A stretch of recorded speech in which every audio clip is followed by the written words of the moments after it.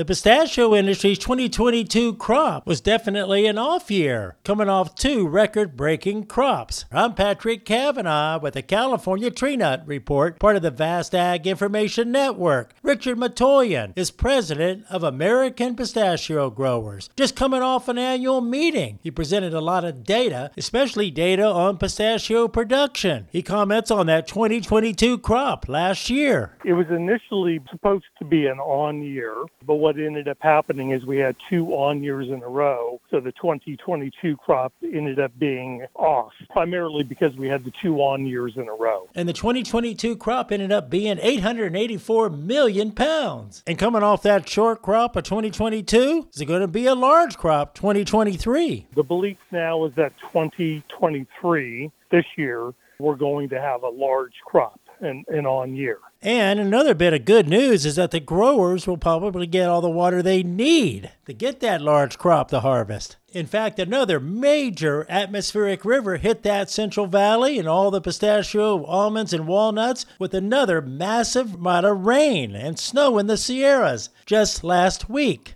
So very positive news. Client water users are at 100%. Many of the other districts have numbers that are higher than what they've had in the past. So that's all encouraging. It's all real good news right now. With the Ag Information Network, I'm Patrick Cavanaugh.